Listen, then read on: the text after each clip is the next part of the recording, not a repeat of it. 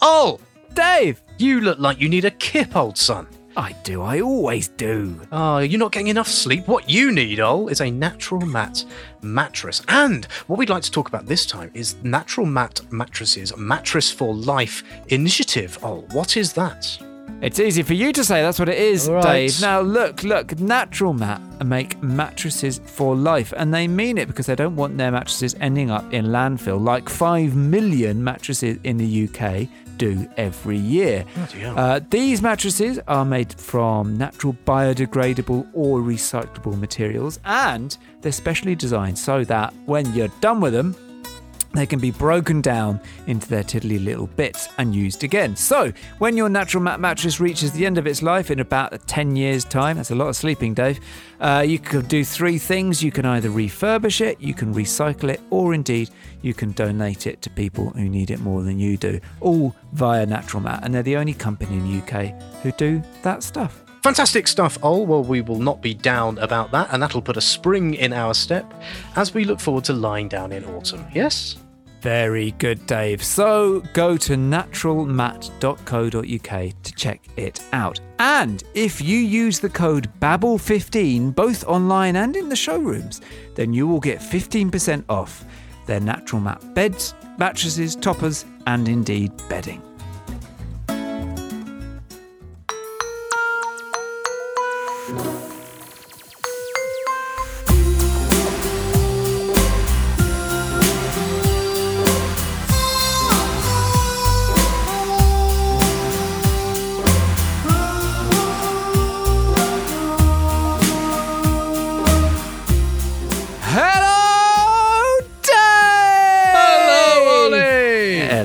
Hello and welcome to Sustainababble 265. Welcome yourself, Ol, to Sustainababble 265. It was COVID. I did have the COVID and I've been unwell, but I'm back now and you're not going to hear me going on about it. It was awful, but I'm here now and I'm not going to say another word about it. Poor me. Brave little soldier that you are. We are... Am I doing this? Yeah, you're good at it. Okay, we are your friendly little environment podcast, ain't we, Dave? Yes, we are, yes. And even though everything is moist and deciduous, we can still have a laugh about things, can't we, Dave? What are we having a laugh about this week? That's right. Oh, just because there are clammy things growing on other clammy things, that doesn't mean we can't have a little chuckle about it, don't it? Now, look, this episode is coming out in the wake of some significant political upheaval, all of which has gone to prove Dave even more wrong than he was before about stuff. We're not really talking about that. What we are talking about instead is something completely different. We are talking to our friend, we are talking to our friend, Guy Shrubsole. Previously of this parish, appeared on episode 168, I think, talking about his previous book, Who Owns England. Now has a new book and a campaign out called The Lost Rainforests of Britain. And Guy tells us all about the fact that you may not think that this awful little island has got a rainforest up it, but it does. All over the place. And Guy has been out with his GPS and his detectoring badge and he's found loads of them. Is Go-Go Gadget Arms. Yeah, that's right. It is a superb little window into a lost past, but also a past that hasn't completely disappeared. It is still there, and it could come back. And Guy tells us all about it. Now, just the usual disclaimers. These are very much our own views. And hang on, I've missed a bit. We work for environment charities. That's what I meant to say. We work for environment charities, and these are very much our own views and Guy's own views. So if you've got anything... if you feel a bit icky or sticky or branchy about anything we say, take it up with us, not with the people for whom we work, yes? Yes, it's not their fault if you're not liking our views. So take it up with us directly. I think that is the third or fourth time I've seen you make that pun in relation to this episode. It's still funny though, isn't it? It's still brilliant. Yeah. And the other announcement, of course, is that we are a listener-supported podcast. So if you like what you hear and you have the price of a coffee or a pint to chuck in to help Ol and Dave with the running costs of this esteemed organ, you can join our small but growing and loyal band of friends at wobblywobblywobbly.patreon.com/sustainababble. Yes? Now, look, you've already listened to one advert, thank you. And there is going to be another one, and it's going to be later in the show. We're not going to do it now, but it is for our lovely friends at Upcircle, who do all sorts of lovely, excellent things. Recycling, reusing, upcycling beauty products. So enjoy that when it comes. But now, enjoy a chat with Guy. And we started by asking Guy. We could not help but ask him whether he had been paying attention, in any sense, to today's news.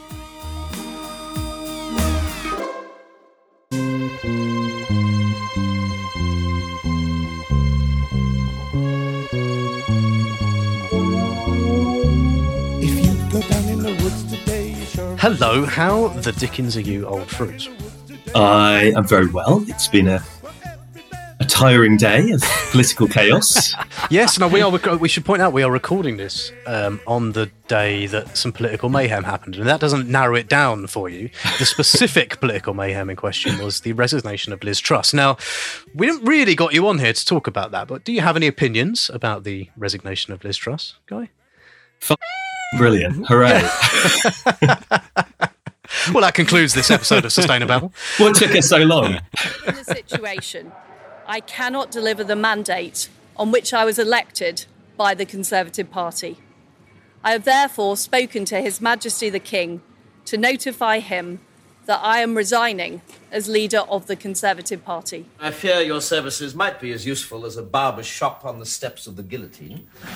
Now, you say you've got a book out again. Now, you were last on Sustainable, episode 168, talking about who owns Britain. England, Britain. England. Whatever the hell it is.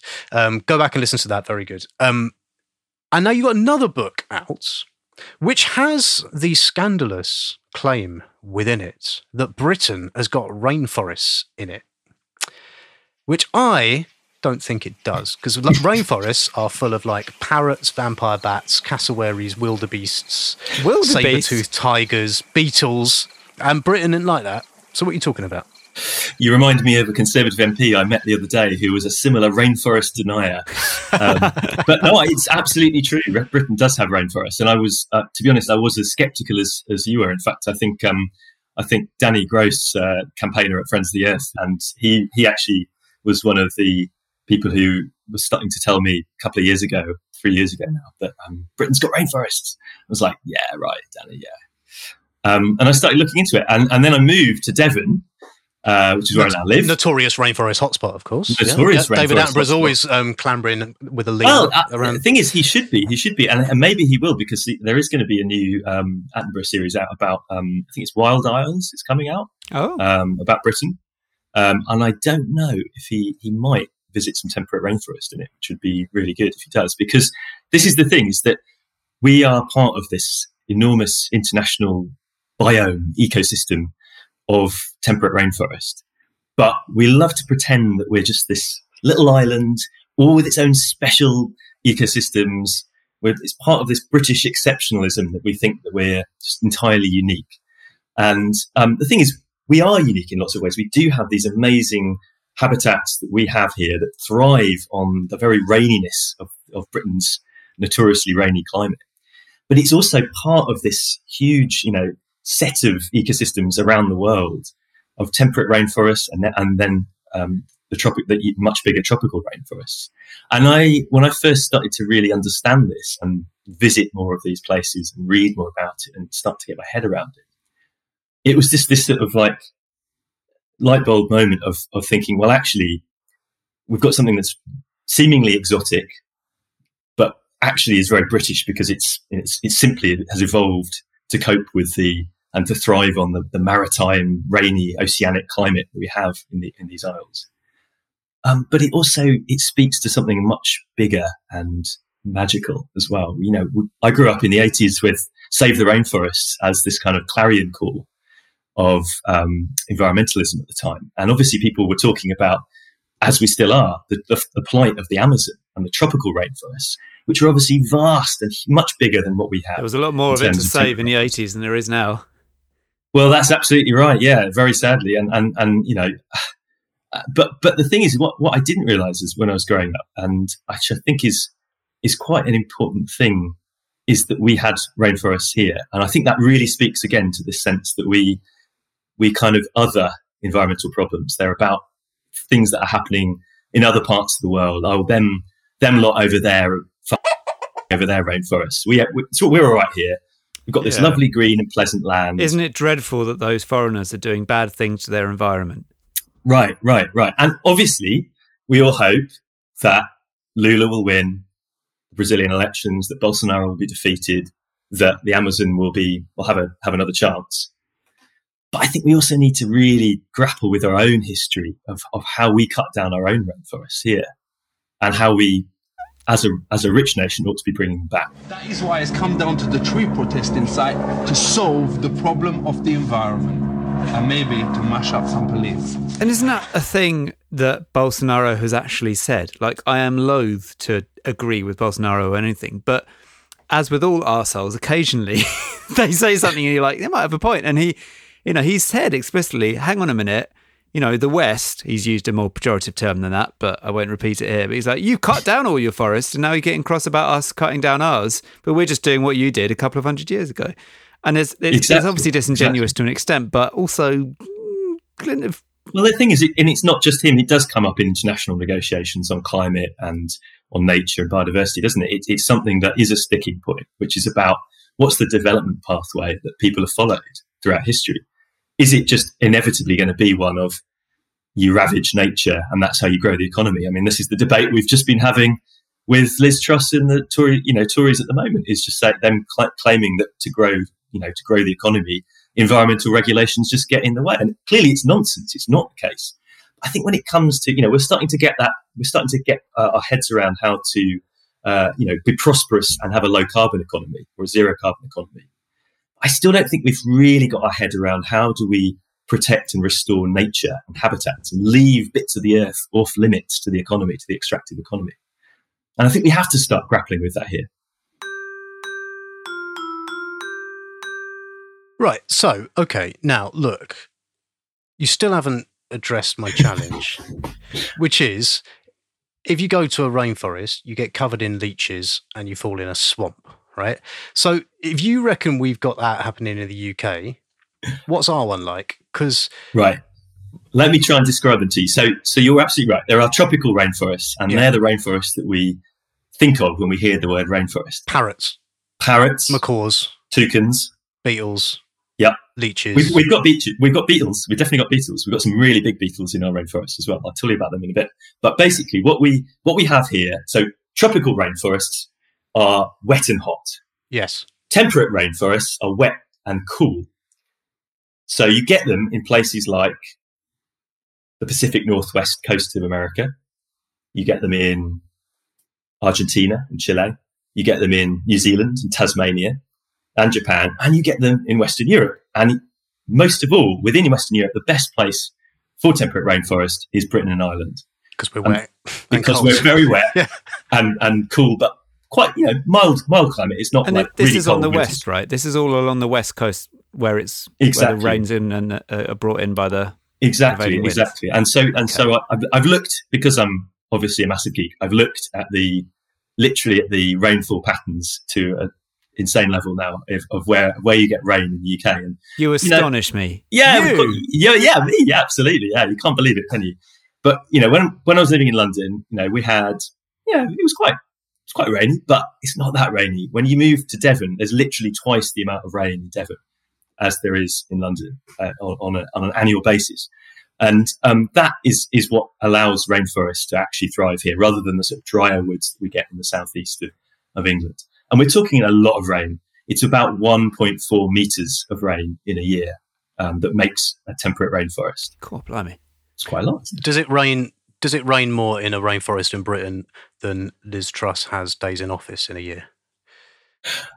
Yes, absolutely. But then most things happen for longer. Yes, exactly. All right then. So, okay, let's say for a moment that we accept this absurd premise that there are rainforests. I'm still not sure. In Britain. I can tell from Dave's face there is a degree of scepticism about that. But given that they're not the same as the tropical ones, they're not the ones with parrots and macaws and swamps or whatever, how do you know if you're in one? How do you know it's not just a forest? Because most times I go into the forests in this country, it's wet and quite cool. But that doesn't make it a rainforest. How do I know I'm in a rainforest in Devon or anywhere else on the west? Apart from being really wet. Apart from being really wet, which is the best time to go to see them as well. But what really marks out temperate rainforest is that there are not just the trees, but there are plants growing on other plants. So in any forest, you'll get trees and you'll get plants growing in the soil. But in a rainforest, like the ones you get in Britain, you have plants growing on the trees themselves, and they're called epiphytes, epiphytic plants. Oh, and so that... Hang on. I'm playing the epiphytic music. Wait a minute. There we go. Now we can settle our way into this. We're going to come to this, by the way, but your book is just mucky. Some of these words, honestly. Some of these words. I've got some good ones for you. But epiphytes. So epiphytes are not parasites. Epiphytes just simply exist. They use the trees as scaffolding, basically. And so you get trees that are covered in ferns that are just growing on the branches. They're just getting enough moisture from the air and from the rainfall. You get mosses, you get lichens, you get liverworts. And basically, a rainforest in Britain looks green all year round. So you go into a nice woodland in the south of England in summer, and it's nice and green. But if you go into it in winter, generally speaking, it's quite drab and grey, and the branches are bare. But if you go into a temperate rainforest, just everything glows green, and particularly so because it's all so much wetter in winter, and it's because of all these other plants that are growing on the surface of the trees. And they're complete ecosystems in themselves, up in the air, up in the branches, and they're just absolutely amazing places to be in, really uplifting places to be in. And you care why, out of interest? Sorry, that came across very badly. No, not at all. It was pretty badly. What do you mean? Okay, what I mean is the following. What do you mean? So what is what I mean? No, that's also coming across badly. That flows better. Okay. No, so what? I'll do. So what? So what? Yeah. So what is that they are absolutely amazing places to go to, and I challenge anyone to go to a temperate rainforest and not come away feeling just so much more alive and in love with the world, because I think they are covered in sphagnum, probably. If you decide to shove your head into some sphagnum moss, which is sometimes something I sometimes do in rainforests, absolutely, just to get a good sniff of it. But yeah, I mean, they are amazing places, and the thing is, you don't have, if you want to detach yourself and be not emotionally attached to them, you can also appreciate them for their sheer biodiversity. You can look on them and say, these are our pinnacle. These are the pinnacle of our woodlands in Britain. Actually, they are, the most biodiverse woodland habitat that we have in terms of the sheer number of species that exist. Really? In them. Absolutely, hundreds of species of lichens, mosses, vascular plants. Yeah. And are they necessarily sort of ancient then? Are they presumably you if you've got rainforest, it's only because it's been there a long time in this country? Is that true? The best, richest kinds are, absolutely, but you can get regenerating rainforest, and that's also one of the things that has fascinated me, that gives me hope about them, because whilst a lot of them are very ancient, old growth forests and woodlands, and some of them literally will take centuries to form, because some of the lichens that thrive there take ages to drip from branch to branch. That's how they spread. Some of them, the spores literally just drip from one branch to another. But others will regenerate very quickly. Actually, they'll regenerate with jays spreading oak saplings, acorns, and some of the mosses will start to colonise them, and the fungi will grow with them as well. So yes, they can be of all ages. But some of the most amazing ones are very, very ancient indeed. Well, I don't think science knows, actually.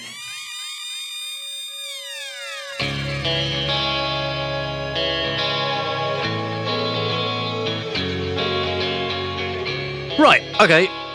So if you're so sure these things exist, go on, get a map. Get your map out. And you show me where these so-called rainforests... Oh, he's got a map with some rainforests on it. There you go. There's loads of them, look. Yeah, lots. All down the left. All down the left of Britain. So this is where they thrive. Wales looks like one big rainforest there. Well, barely any of Wales isn't rainforest, according to the map. Well, this is the potential. This is where the climate is right. So basically, you're going from Cornwall up through Devon, up through Exmoor, up through Wales. As you say, a lot of Wales has got enough rain for rainforest to thrive. It's particularly good in Snowdonia, where it's really, really wet. Near Machadleth, which is where I used to live, and up into the Lake District, and then up into the western coast of Scotland, Argyll and the Highlands and so on. So yeah, that's where you get rainforests. But then obviously that gives you, that map there, which is in the front of the book, gives you a slightly deceptive picture of how many are left, because actually, whilst that area of Britain it's about 20% of Britain that is suitable for temperate rainforest. But unfortunately, only 1% of Britain is actually temperate rainforest these days, because we've lost so much of it. We've cut so much of it down. Are sheep the bastards? Because Yes. a lot of those places on your map seem quite sheepy to me. They are a little bit sheepy. In fact, they're a lot sheepy. I mean, Wales, I think there is about 3 times as many sheep in Wales as there are people. Wow. There's a lot 600 of sheep. sheep. There's a lot of sheep. About 9 million, I think, sheep. But like, serious question, because presumably, as with most biodiversity, if you've got sheep grazing the hell out of the land, not much is going to stand a chance, right? So is that Exactly. It's is sheep. that one of the things that you're advocating in your book, in your campaigning? Exactly. It's sheep and it's deer as well. And both of them are at unnaturally high levels. In fact, arguably sheep, the naturally high level of sheep in Britain would be 0, because obviously they were domesticated and brought over a long, long time ago. But, modern numbers of sheep is just insanely off the charts unnatural. And that's definitely causing a huge problem for the regeneration of our rainforests and of many other habitats as well.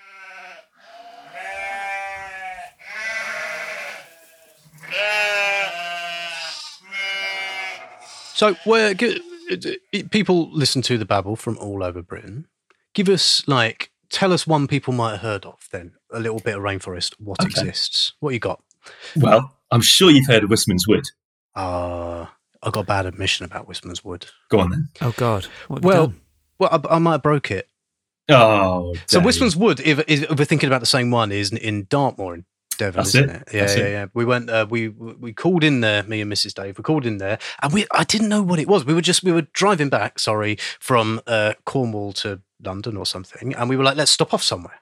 Right, so we looked at a map, and there was this thing called Wistman's Wood on a map, and we went there, then went for a little walkie, and went to Wistman's Wood, and didn't know anything about it, and it was this verdant green paradise of, like you say, There you go. plants on plants and moss, and we were like, wow, amazing, and just kind of trampled all over it because I didn't know. I didn't know. Why did you, even though you didn't know, if you saw something which you thought was verdant green paradise, why do you think, well, I don't technically know what this is, so I'll trample on it? I accept it does point to a failing in my temperament somewhat. But I shouldn't have done that, should I?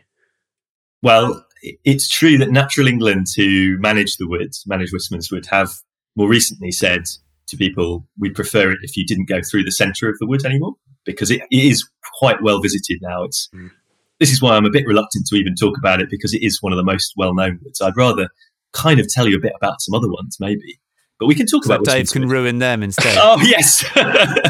Well, I suppose this is a kind of serious point, right? Like, if it's such a fragile environment and there's so little of it left, is it a good thing or a bad thing that more people might know about it as a result of your book? Is your book going to be the final nail in the coffin? Yes. Are you the bastards? Are you the bastard?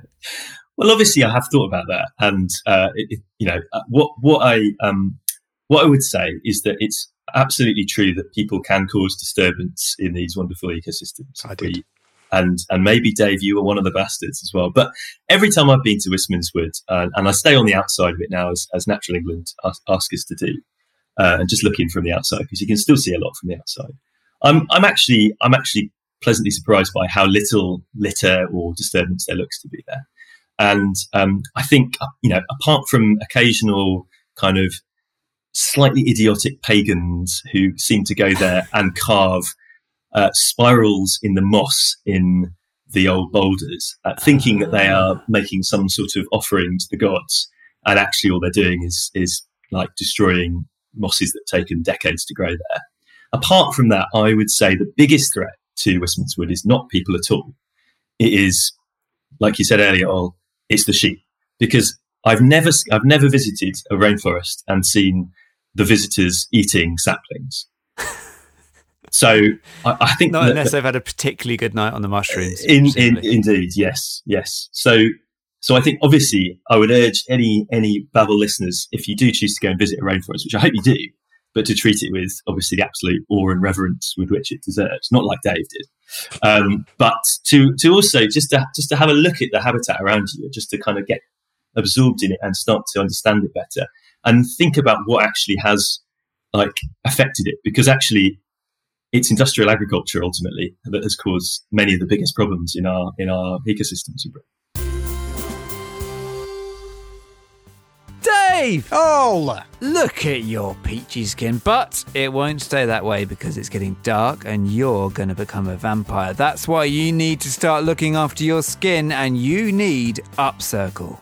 Yes, we are back again to talk about Upcircle Beauty. They are an award-winning, sustainable and refillable skincare brand whose brightening serums and moisturising creams are perfect for winter skin, even yours. They tick all the boxes. They are organic, 100% recyclable, and they are circular, what means they use byproducts of ingredients from other industries in their skincare range. For example, fruit from the juicing industry or maple bark from the lumber industry. And since we last spoke, they've got 20,000 five-star reviews. They're in over 40 countries. These guys are here and they're going to stay. If you still haven't tried them, you can use the code BABBLECIRCLE for 15% off at upcirclebeauty.com.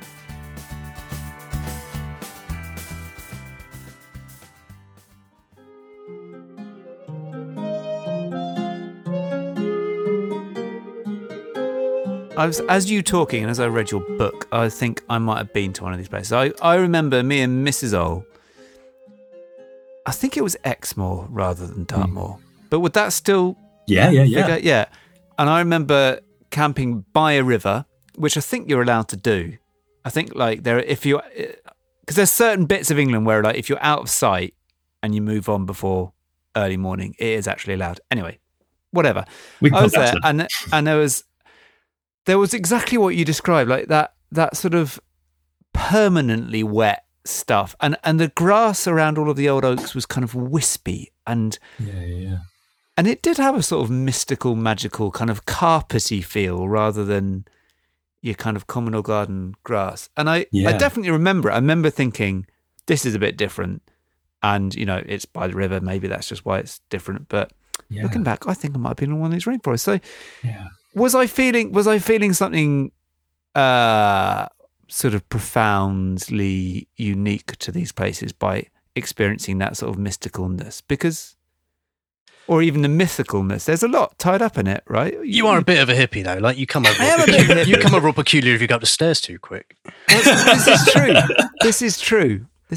But go on. Tell us. No, I think you're onto something. You're a bit of a hippie, and you're massively into all of this, right? Absolutely. Tell us what.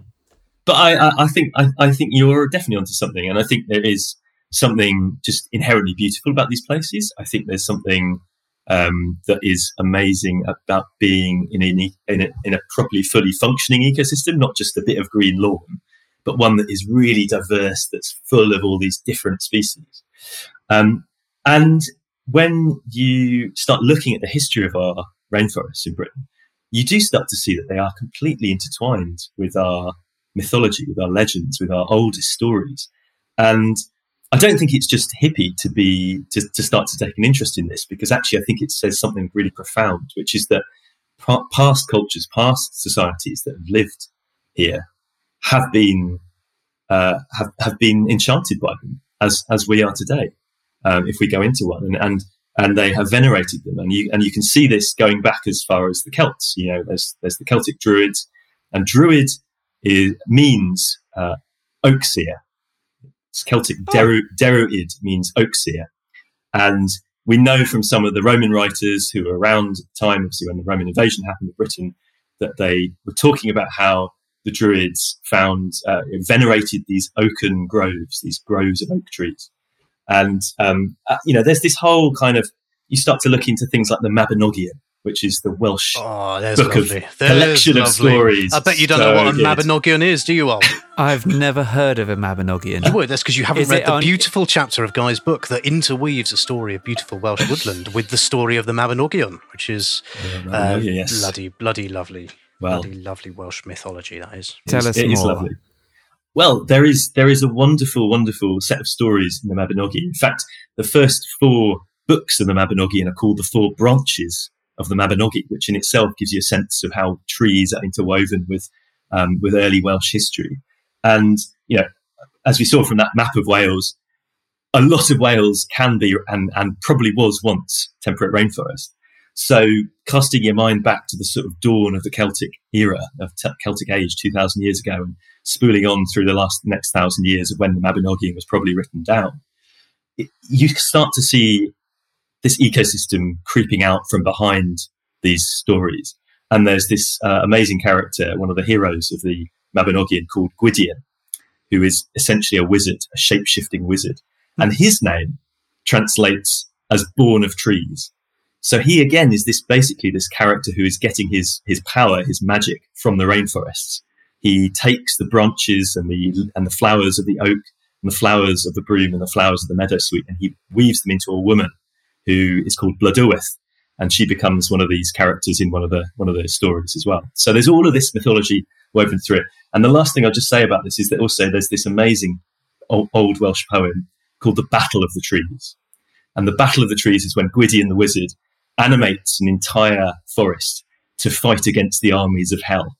Yeah. And 1,000 years at least before Tolkien wrote about the Ents and Fangorn Forest, and the march of the Ents upon Isengard and Saruman, you had the Celts and the Welsh bards telling these stories of animated trees marching out to defend Earth from peril, which is just absolutely wonderful.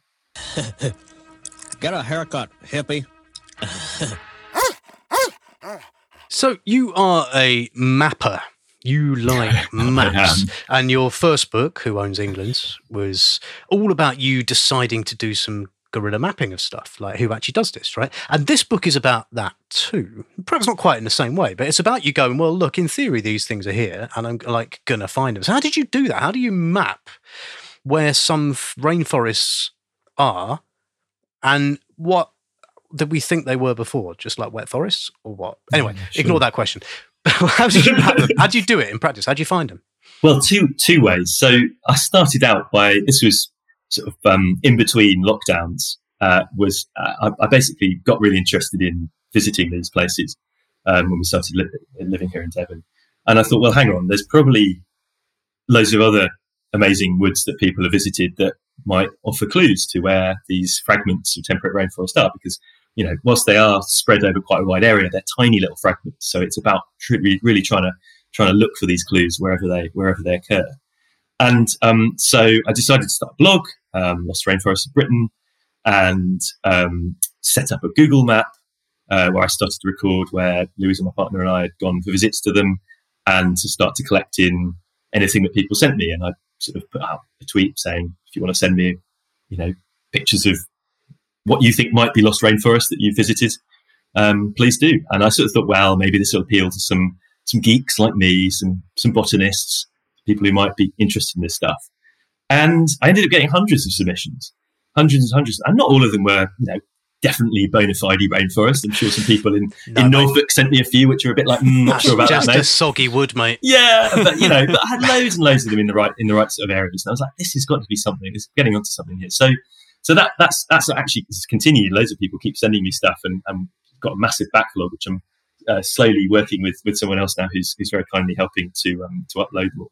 But they should be done by the end of the year. But basically, I then later on moved on to doing a kind of version 2 of the map, which is to try and to take, because obviously there are some fantastic ecologists and botanists who have been obviously studying these habitats for decades. There's a particularly lovely couple who I must name check called Ben and Alison Averis, and they're not just biologists, they're bryologists. And that means that they study bryophytes, which are the specific organisms that grow on temperate rainforests, things like liverworts and mosses. So they are uber niche, but absolutely astonishing, wonderful, dedicated, eccentric characters who have surveyed so many habitats in Scotland and elsewhere. So anyway, so I tried to start to kind of use the data sets that have been pieced together by amazing botanists like them, but piece them together in a kind of complete map of Britain. And it was pretty tricky. I worked with a professional map maker called Tim Richards. And actually, I think by the time this podcast goes out, there should be a new map out, which will be online. Where will people go? They will go to, if they just go to the lostrainforestofbritain.org website, they'll find a link to it there. But it will be hopefully out in the Guardian as well the weekend. So yeah, should be then possible to then see a bit more of the information that we've pieced together, and really just trying to kind of knit together information about, you know, the climate, rainfall, Metalfist rainfall records, together with all this information on ancient woodlands.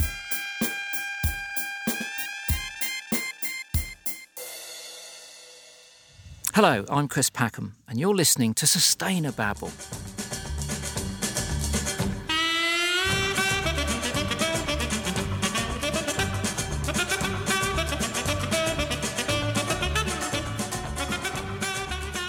I just think it's a mirage. I think you're presenting a very acceptable kind of ecological face to what is actually a kind of smut quest, because there is some filth in this book. This book seems to me an excuse to write about things like lustly cleave. And at one point you confess, and I'm not sure you should have written this down, but you confess to having done a goat, I think.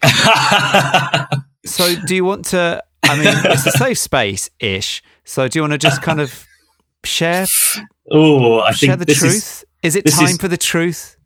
This is possibly my entry for, the Bad Sex Awards of the literary world, which, the kind of particularly purple passages that people should never have ever written. But mine involve lichens, so it's totally fine. Here's one. In some of our dampest woods, I've seen huge clumps of bracken protruding from standing trunks where a spore has lodged itself in a knot hole. Well, the thing Family is... podcast. The thing is that I do find myself going to our rainforest and just going, whoa, look at how wet it is. On that. I mean, I don't know. Since you just said it's a family podcast, I maybe shouldn't say this, but the thing that I didn't really write about is the extremely wet clitters of Dartmoor. Sorry? The what? The wet clitters of Dartmoor. I'm merely referring to the Dartmoor name for a boulder field. It's called a clitter of Dartmoor. Oh, okay. Hard to find, are they? You dirty old man. We just edited out the last minute of that podcast just for everyone's benefit. We're going to move on, and we're going to ask Guy before we let Guy go and play with the thing you just told us about. You are not just an author of your book. What's your book called, by the way? The Lost Rainforest of Britain. Rainforest of Britain. And it is out when? It's out next Thursday, 27th of October. 27th of October. Go and buy it. You're not just an author; you are a campaigner. And on the back of, I mean, you sort of mentioned it in passing, on the back of, associated to around this book, is a campaign because you want to change things. So what is it you want changed? Well, I don't think it's good enough to just,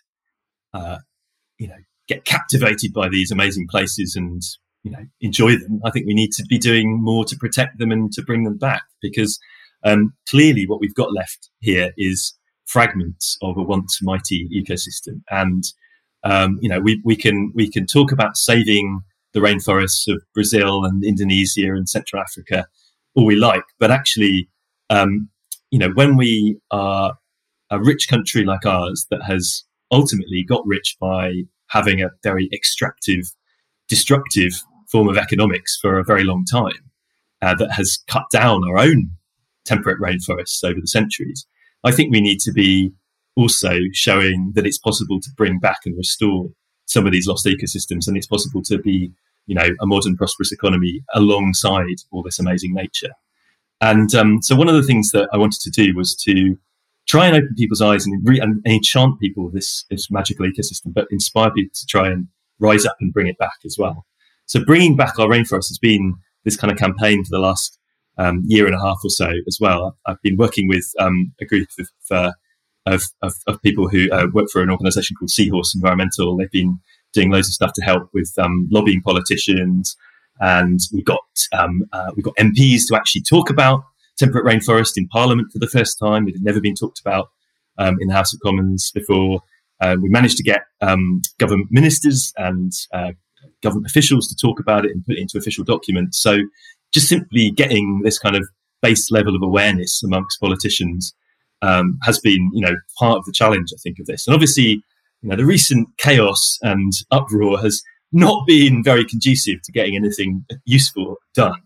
But I just think this is something that's going to outlast and has to outlast any government, any particular complexion of government. It's about something that's a generational and ultimately a centuries-long challenge, which is to really, bring back a lost ecosystem and to do something that we will perhaps, start to initiate something that we will never see the end of. We will never see the actually fruits of that campaign. But we've got to start somewhere, because once you allow these fragments of rainforest to start to regenerate and spread, then nature is going to be on our side. It's going to start to thrive and flourish and bring with it all these other, sort of species that have been left in these tiny islands of rainforest. But allowing them to spread out and reconnect is something that we really need to be doing.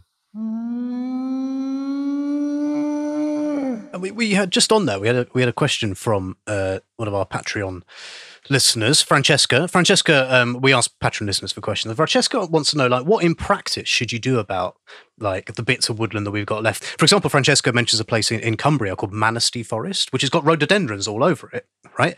And Francesca's been out there sort of pulling these species up, but she wants to know, is this good? Should we leave invasive species now? Do we pull them out? If we take all these invasive species out, do we know the answer to that stuff? What we should do?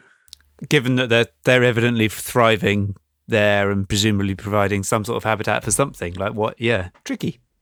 Well, this is rhododendron is one of the big problems really that our temperate rainforests face.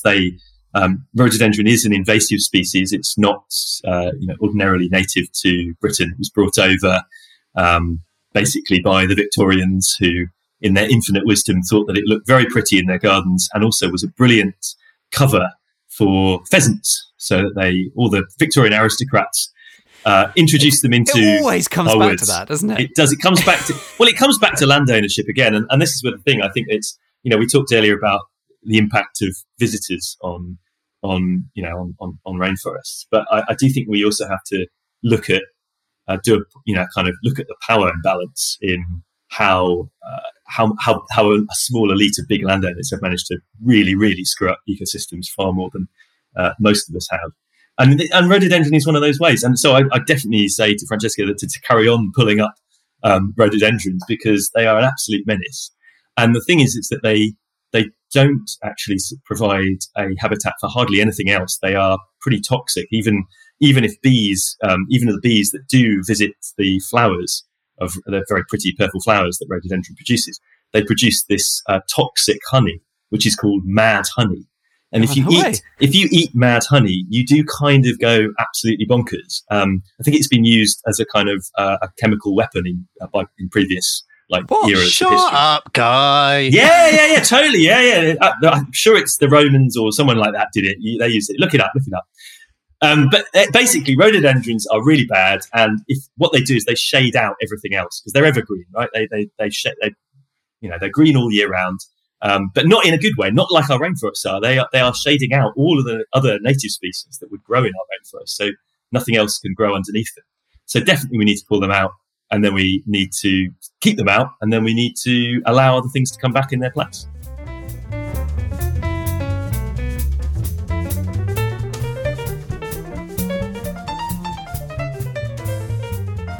Guy, thank you so much for coming on here. One last time, what is the name of your book? The Lost Rainforests of Britain. What is the name of your website? LostRainforestofBritain.org. That's it, I think. How do people keep in touch with you? How can they follow you on the socials, do all of that sort of stuff? They can come and tweet at me at Guy Shrubsole if they wish. Very good. I might even reply.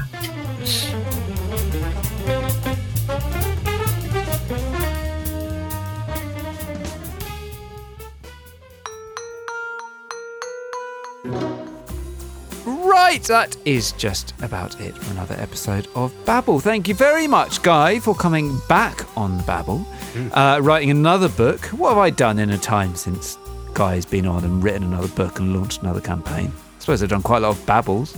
A lot of babbles. You've been shat on. We shat in the with nail sense, shat on by Tories, shoveled Yes. up by Labour. That's right, yes. Yes, no, well done, Guy. Superb stuff, beautiful stuff. Do go and buy his book. Buy it from the places that he said. It's lovely and got some beautiful pictures and illustrations in it as well. It looks and feels nice.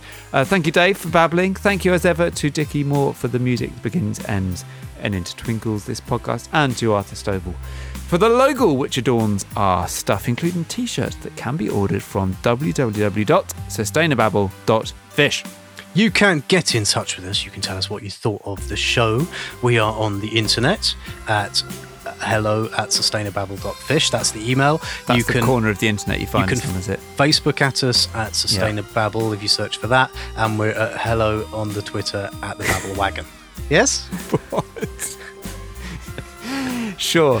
Now, we are a listener-supported podcast, as mentioned, so please do consider dishing us out some cash if you can by going to Patreon, patreon.com/sustainababble. And if you can't or won't, then please instead leave us a lovely review. 5 stars ideally, less than that, don't bother.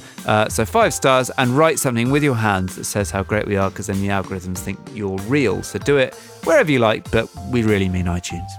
Top banana all. Right you are, old bean. I shall see you next week. Until then, I expect to see you covered in sphagnum next time I see you. Yeah, I want you to be... I usually am. Yeah, that's right. I want you to be late because you found some moss in a place you didn't realise it was. How about that? That seems very, very likely. Okay, bye! Bye!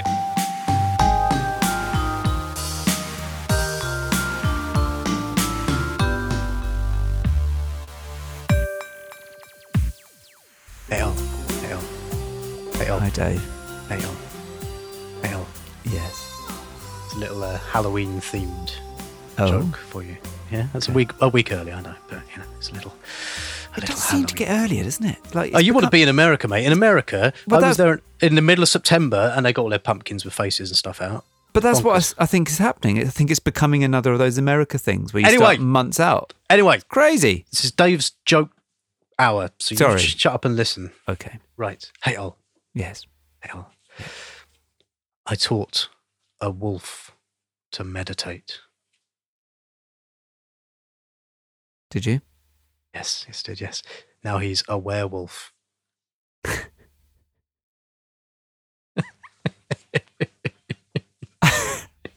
Not sure that even works, but I thought you were going to say something about how he was howling. Oh, yeah.